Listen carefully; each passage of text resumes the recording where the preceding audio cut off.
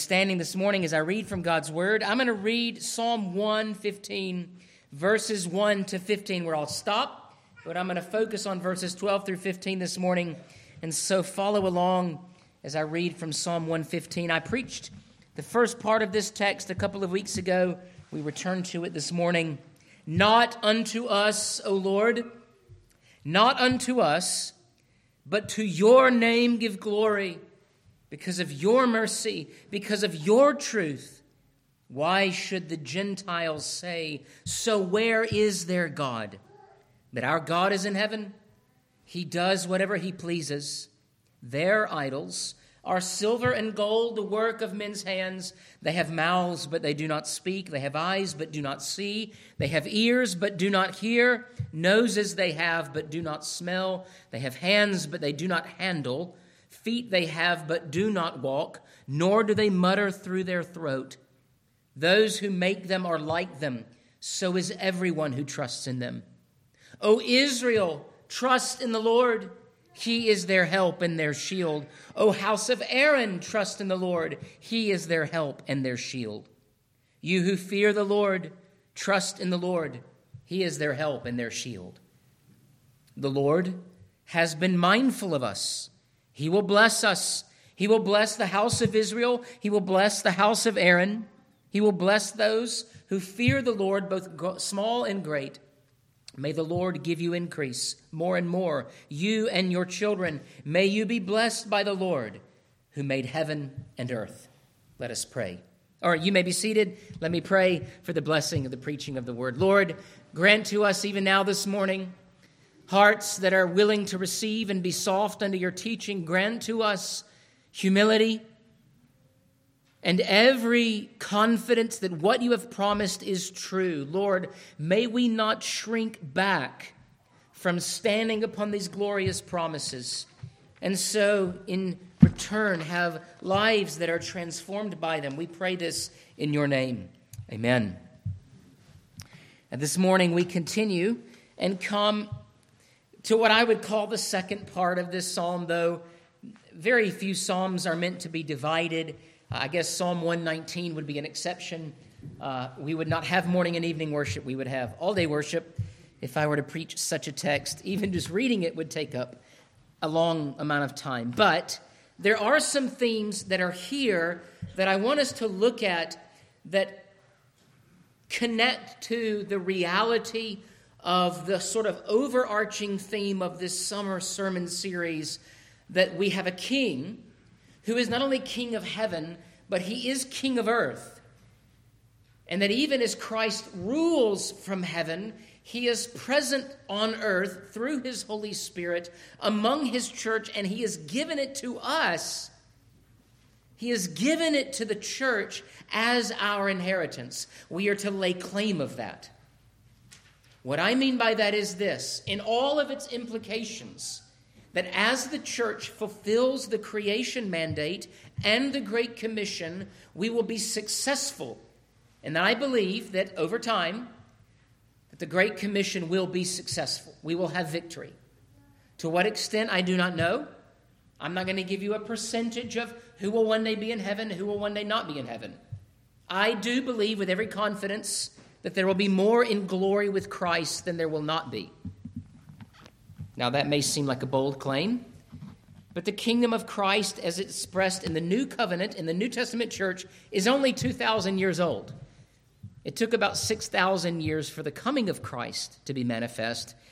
I don't know when Christ will return, but I do know this: until his return, the church will have dominion. She will be successful, not because she is more glorious in the sort of outward sense of all the earthly kingdoms, because I can imagine even now you're thinking, where is the victory? And I would say to you, open your eyes and look. What began with a band of Christ and his 12 has become a glorious, even now on earth, living church militant of millions upon millions upon millions. Who could have guessed such a thing? Who could have imagined? We never know what will come, but we do know this: But the Lord is faithful to his covenant, to his promises. He will not forgive us. And the fulfillment of his promises remembered is the expansion of life and grace and glory. That is what I want us to look at this morning. If we are to be good citizens of Christ's kingdom, we must look to his promises as the guarantee of our success. 3 points that I want to make. The first one, the Lord's remembrance. The second, the Lord's promise. The third, the Lord's blessing of expanded life and glory. I'll say them again.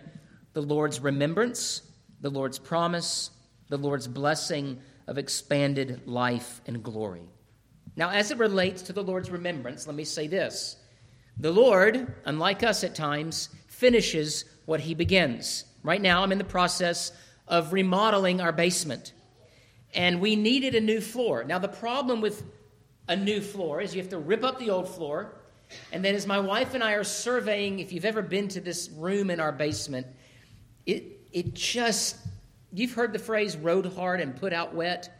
It was a mess. It was a disaster. Don't ever put carpet in your basement. It's a bad idea. I remember when we first moved into that house, we took a trip, an out west trip, and while we were there, our hot water heater decided to, just empty its contents all over the basement and continue to empty its contents all over the basement until someone who was looking after the house showed up 2 days later. And so it was about 4 inches of water. We were in Colorado when this happened, and it got taken care of by one of those companies that helps clean up. So when we got back, it was dry, but everything had about 4 inches of water stain. Bookshelves, furniture, and that carpet. So we finally got rid of the carpet. Well, when you do a full remodel, it isn't just the floor, is it?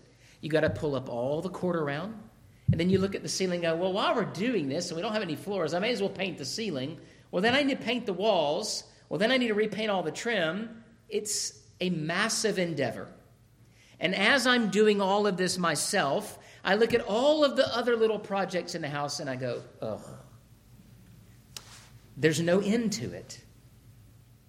And if there is anything that is true of me as a homeowner, is that I do start things and I often fail to finish them to completion. But as I told my wife, I'm going to finish the basement.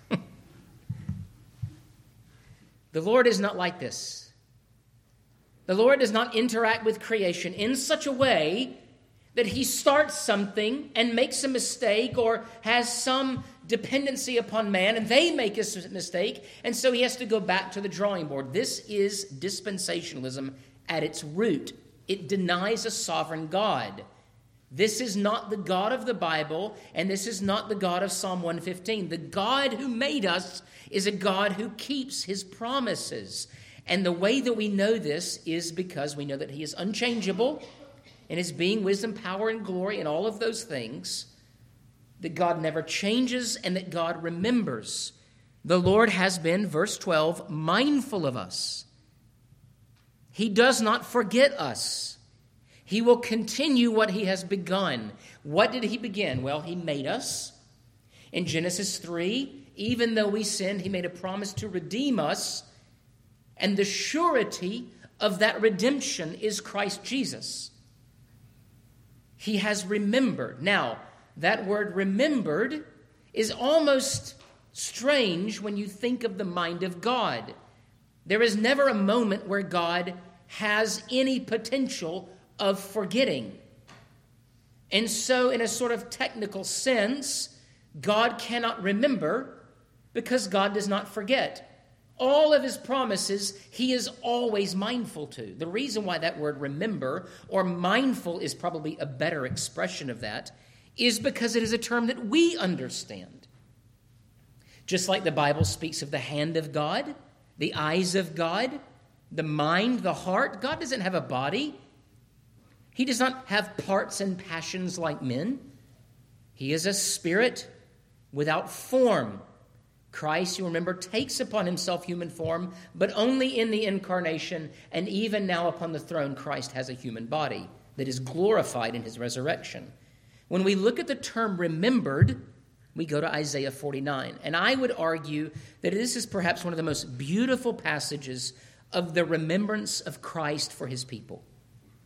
Israel says, the Lord has forsaken me. This is verse 14 of Isaiah 49.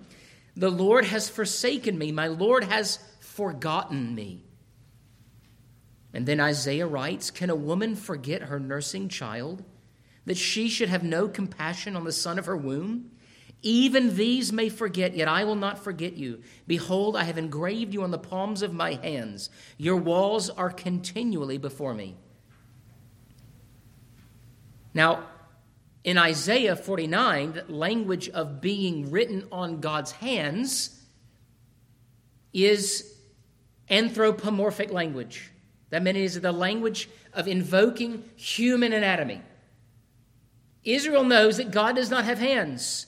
What they understand that to be is symbolic of his covenant and the cutting of that covenant that God made with Adam and his wife, with Abraham, with Noah, with Moses, with David, and so on. Well, and then ultimately Christ. God is reminding Israel that they are on his very flesh. They are part of him. That the promises that he has made with them are part of his being. He cannot forsake them. It's not that he will not, it's that he cannot. They will never be forgotten. That is to say, the Lord does not waver in his faithfulness to us. This is the kind of king we have. And so as we look at the sort of the title of this series, A King and His Kingdom, our king is a God who makes covenant and who does not forget covenant. Now, even the worldly understand this. Not every transaction is a covenant, but every covenant is a transaction. And in that transaction, you have two parties. Sometimes you have more, but really you have two parties, and they are making promises to one another that they will fulfill a certain obligation, and if that obligation is not fulfilled, there are punishments. In the covenant that God has made with us, he has obligated us to keep covenant with him. The reason why the covenant of grace is gracious is because even though we violate that covenant, the punishment for breaking that covenant is laid upon Christ and not us. It is, in essence, the covenant of works 2.0. It is the covenant made with Christ, not with Adam. And because Adam has violated that covenant of works, God has made the covenant with Christ, the perfect Son. And because Christ was faithful to that covenant, you and I are the benefactors of it. He is the surety of it. He is the stamp and seal that it has been achieved, that has been fulfilled. This is what we mean by remembered. The Lord has been mindful of us. And so when you read that one little statement right there before the semicolon, the Lord has been mindful of us, you need to think covenant faithfulness, covenant remembrance. It is the language of covenant faithfulness. In fact, if you go to 2 Timothy chapter 2, verse 11, we read this, "This is a faithful saying, for if we died with him, we shall also live with him. If we endure with him, we shall also reign with him. If we deny him, he will also deny us. If we are faithless, he remains faithful, for he cannot deny himself." All of this, all of the mediation of this covenant is through the person and work of Jesus Christ. Now, the psalmist does not know who Jesus is. He hopes in the Messiah, but Christ has not yet been revealed in the flesh. But all of those basic components of messianic fulfillment are here. And so the psalmist writes of the mindfulness of God that leads to the blessing of the whole house, of whom Christ is Lord. Christ is Lord of the house. And so we must see, as it comes to the king and the kingdom, that we have a king who remembers and does not forget. And this stands in contrast to all the kings of earth who do not even know your name. This stands in contrast to the pastors of the churches of earth who don't even know the names. And I'm sorry I messed up your name. I hope that's not a bad example. I look at my own children, and I don't get their name. It takes me 3 or 4 tries just to get the right name assigned to the right child. God doesn't have that problem. Because God is both holy and sovereign. He is mindful of us. And that mindfulness, that remembrance, that covenant faithfulness leads to what comes next. The Lord's promise as the foundation for remembrance. Now, as we look at the Lord's covenant faithfulness, I want us to be explicitly covenantal in our theology. I took a course in seminary, and at the outset of that course on sanctification was the professor moving through the foundation of all sanctification is the Lord's covenant faithfulness to us. And that if anything, as Reformed Presbyterians, what we are at heart is federal theologians. Now, federal doesn't mean national level, like you often hear now. Federal means representative, contractual.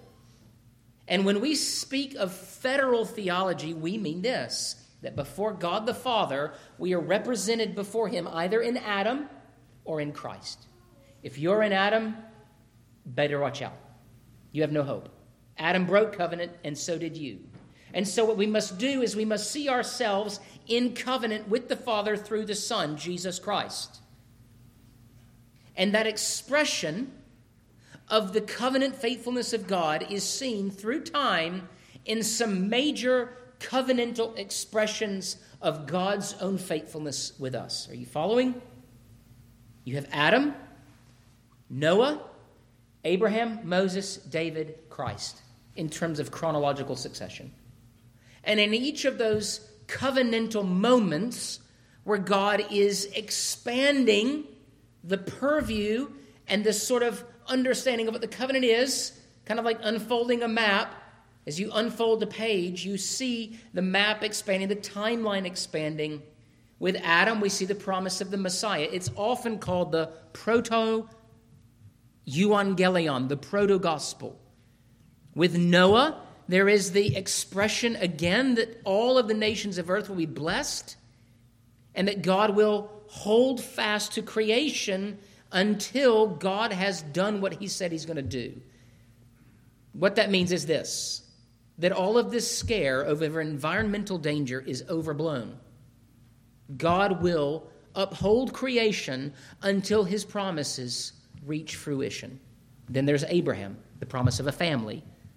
And again, the seed who will come. And then you have Moses, the giving of the law, in which Yahweh, in essence, weds himself to a nation. And that nation is given a law. That nation is given the sort of tabernacle and temple rules. And all of those things further express what the covenant is like. And then David, the Messiah, will be a king. And then Christ fulfills all of those things. It is God's promise that is the foundation for remembrance. Now, if you go back just a little bit, verse 9, O Israel, trust in the Lord. O house of Aaron, trust in the Lord. You who fear the Lord, trust in the Lord. And then if you go back even further to verse 1, not unto us, O Lord, not unto us, but to your name give glory because of your mercy, because of your truth. Verse 3, our God is in heaven. He does whatever he pleases. And these statements of God are contrasts to the gods of earth that are no gods at all, right? They're just the inventions of man. They're flights of fancy. They're madness. They're idolatries. But it is God's promise, which he did not have to make to us. He did not have to create us. But out of the fullness of the fellowship of the Godhead, just like out of the love of a husband and wife, through that act of great love, a child is conceived and is born into the world. Out of that great, glorious intertrinitarian fellowship and love, man is made. Let us make man in our image, which is why you and I are drawn into fellowship with one another and God. Our hearts, our minds, everything in us is drawn to and craves fellowship. Now, I don't mean you have to know everybody, but you got to know somebody, and you crave it. In fact, maybe you're more comfortable with just one or a few. But the Lord's promise is the foundation for remembrance. and he will not break his promise. And the fulfillment, what comes about of that promise is what we find as we continue through verse 12. He will bless us. He will bless the house of Israel. He will bless the house of Aaron. Now, I would express, as you're looking at this, you see progression in terms of language. Us, house of Israel, Aaron. That number is not decreasing in terms of number. It is focusing in terms of what the covenant brings. I want you to think of it this way, and I'm going to use some visual aids with my hands. As the covenant moves, I'm going to do it this way, forward into the future. It expands in our understanding not only of what it is, but who is part of it. So through the Old Testament, we find the number of the remnant increase to some degree, along with the contours and the character and what the covenant actually looks like. It's like if you were to sit down and write a book, that story gets more full as every page is filled. So it is in the Gospels, or in the Old Covenant and then in the New Covenant, the Old Testament and the New Testament. And as that covenant increases in clarity and revelation, we see the number of people being added to it, so that when we get to Pentecost and the New Covenant, we see that the Gentile nations are being brought in, and we find not only as we understand the covenant more, it actually begins to increase exponentially in terms of who is part of it, so that you and I are now part of it. That is what we see. Bless us, bless the house of Israel, bless the house of Aaron. And not only does it increase in number, but glorious benefit. It gets better as it goes on. The benefits are understood so that we are not only us, we see not only ourselves as those who were chosen, which we see in the language of Israel, right? It was once Jacob. Now it's Israel. And then Aaron was whom? The father of the priesthood, of which the scriptures say, you are a kingdom, a nation of priests, a royal priesthood. This is what marriage ought to do, right? As it goes on, it gets better. As the covenant of Christ moves forward in time, the glorious benefits are expanding. Have you seen these Kickstarter campaigns where if you buy in, you need to go tell your neighbor, because if you reach $100,000, there is this special thing that's done. If you get to $500,000, something else is done. All of these sort of tiers are unlocked. These are the unlocked tiers, T-I-E-R-S, levels of God's covenant faithfulness. We're not only blessed of God, but we are the chosen blessed, and we are the blessed who get to serve in the very holy place of God himself. You are blessed, saints of God. You are blessed who fear him. Whether you're small or great, in the eyes of the world, you have unmitigated, ungoverned, that is, the governor is off, extraordinary, full, flowing blessings of God that pour forth from his holy mountain directly to you through Christ Jesus. Well, mediated through Christ, but directly to you, not through me, through Christ. He will bless you. Now, what do those blessings look like? Well, they look like the blessing of glorious blessing. That is, more of worshipers and more of the satisfaction that comes in dwelling in his family. But he will bless us all. That is, every Christian that comes into the church that confesses the name of Christ is not waiting on the second baptism of the Holy Spirit, right, that comes when you speak tongues, as some sort of Pentecostal caste system. But that when you are in Christ, all of his blessings are poured out upon you. This is what is signed and sealed even in the baptism of our children. That child, by membership in the visible church, is blessed. And when that child lays hold of Christ Jesus, all of the blessings that are in Christ and his death and resurrection become theirs. It is an overwhelming tide of blessing. But there is also an exhortation. In verse 10 and 11, just prior to this passage, we read, trust in the Lord, trust in the Lord. And then there is an implied exhortation of verse 13. He will bless those who fear the Lord. In order to know that you are part of the covenant community, part of God's family, you must exercise trust and fear in the Lord. Now, what does it mean to trust? It means to believe in the Lord's revelation as trustworthy and true. You believe what he says, and you live according to it. And to fear him means that you revere him above all others. The fear of the Lord is set in its antipathy, in opposite, as something other than the worship of idols. The fear of the Lord is the worship of the Lord. It is to cherish him above all things and to see that he is a God not like the gods of earth who does whatever he wants, although he has told us what he wants, right? He has told us that in his word.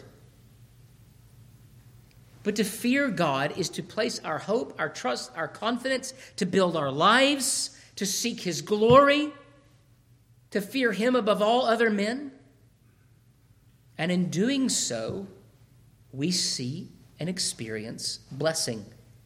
By keeping covenant through the provisions displayed in what is manifested in the covenant itself. We keep covenant even as God does. Now, what are the terms for us?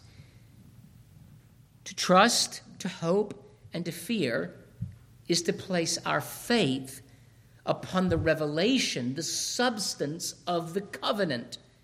Whatever God has said is true, we say that's true. But not just in an assent intellectually, okay, I believe you, and to build our lives upon it, but to place all of our eternal hope on it. We refer to this really as faith. We place our faith upon Christ Jesus, for by grace you have been saved through faith. And this is not by works, it is not of yourselves, so that no man may boast. How was Abraham justified? It was not through circumcision, it was not through obedience, it was by faith. He was justified because he believed, and God counted that as righteousness. Now, where did that belief, where did that faith come from? Not a work. It was a gift of God. And so again, even in this exhortation, we find ourselves in need of what the King has to provide for us. I think it was Augustine that said, "Commandest, O Lord, what thou wilt, and grant what thou commandest." Obedience is essential in the life of a Christian. But there is no obedience apart from the regenerating work of the Holy Spirit in us. For no man can please God with our filthy rag deeds. We are all sinners, but in Christ Jesus we are made new. What that means is, as a child of God, you are no longer totally depraved, but you are in a state of grace, and you can actually please God, but not of works that are not done by faith. This is how we keep covenant with the Lord. We cling to Christ, we lay hold of his work, we make it our own, and then we labor for his glory. And what we do as we labor is we see God remembering us and the fulfillment of those covenant promises coming true. And that's what we find next. The Lord's blessing of expanded life and glory. And so, in verses 14 and 15, we read, "May the Lord give you increase more and more. You and your children, may you be blessed by the Lord who made heaven and earth." Well, it's very clear in verse 14 that when we read of God's blessing and the increase of his kingdom, he is speaking generationally. He is speaking about babies. And he's not just speaking about natural-born children. Throughout the Old Testament, we know of the stranger, the widow, the orphan, the sojourner. There are those who by every appearance appear to be without children or without parentage or apart from the covenant community. Yet what God does is he, in his grace, brings those people in. When Israel left Egypt, they didn't just spoil the treasures of Egypt, they took people with them. Not as prisoners, as Egypt held Israel, but as free men and women devoted to the worship of Yahweh. Those Egyptians said, your God is the true God. We're going with you. Ruth, a Moabitess, said, your God is the true God. I'm staying with you, Naomi. You and I, for the most part, I would imagine, are all Gentiles by generation. And the only reason we know of the glory of God is because Christ has come and he has flung wide the doors of heaven and he has brought increase not to natural-born families, but we have been adopted into the household of faith. And so both of those are in view. We can overemphasize natural-born covenant children because what of those who cannot have children or who have not had children or who did not remember this promise when they were younger and it's too late to have children? God still gives increase. But I do think of my own children. And I think of God's mercy and favor and the benefits. Parents, I know it can be frustrating to sit with your children in church. But oh, the blessing of playing through sermons as children, right? Coloring. When the Word of God is being preached at you, over you, around you, and you're being carried from one room to the next, just trying to sort of figure out what to do with these noise-making creatures, at times it seems, right? But what a blessing. I grew up with that blessing, falling asleep on my dad's shoulder with my head rolling on and off and on and off, going, when will the sermon end? What a blessing. God's covenant cannot help but increase, because it is founded upon, it is connected to the one who destroyed death and hell and the grave forever. And so we will have children, and those children will have children, and those children will remember the Lord, and then there will be those who come through those doors whom we have never met, and God will bring families in. He will call fathers, and they will bring their families in. He will call mothers, he will call children. He is good in his expression of mercy. And even now there are families, there are households, there are individuals who know Christ, who never knew that they would know Christ, but Christ has made himself known to them. Surprised by joy, as C.S. Lewis would say. That this blessing of God is life in the Son. And so in Luke 13, Jesus says in two ways, what is the kingdom of God like? And to what shall I compare it? It is like a mustard seed, which a man took and put in his garden. And it grew and became a large tree, and the birds of the air nested in its branches. And again he said, to what shall I liken the kingdom of God? It is like leaven, which a woman took and hid in 3 measures of flour or meal until it was all leavened. It's a family that will always grow. More and more, you and your children. And just because we may in our own lifetimes not experience the measure of success that we think is part of the growth of the kingdom, there are places in which the church militant is very, very militant. There are places on earth where the church isn't growing. But then there are places on earth where you have no idea and you could not explain or express the level of growth that is happening. In the midst of trial, really, God is sovereign over this. All we can do is be faithful.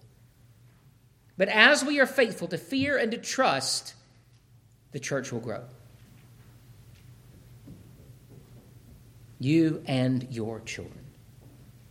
Because God's promises are intergenerational, because they are eternal, they are everlasting.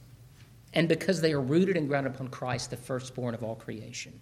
And so what are we to do? We are to be confident in the Lord's promises that you have seen, not only in Scripture, not only in the history of the church after Scripture was canonized, but in our own lives.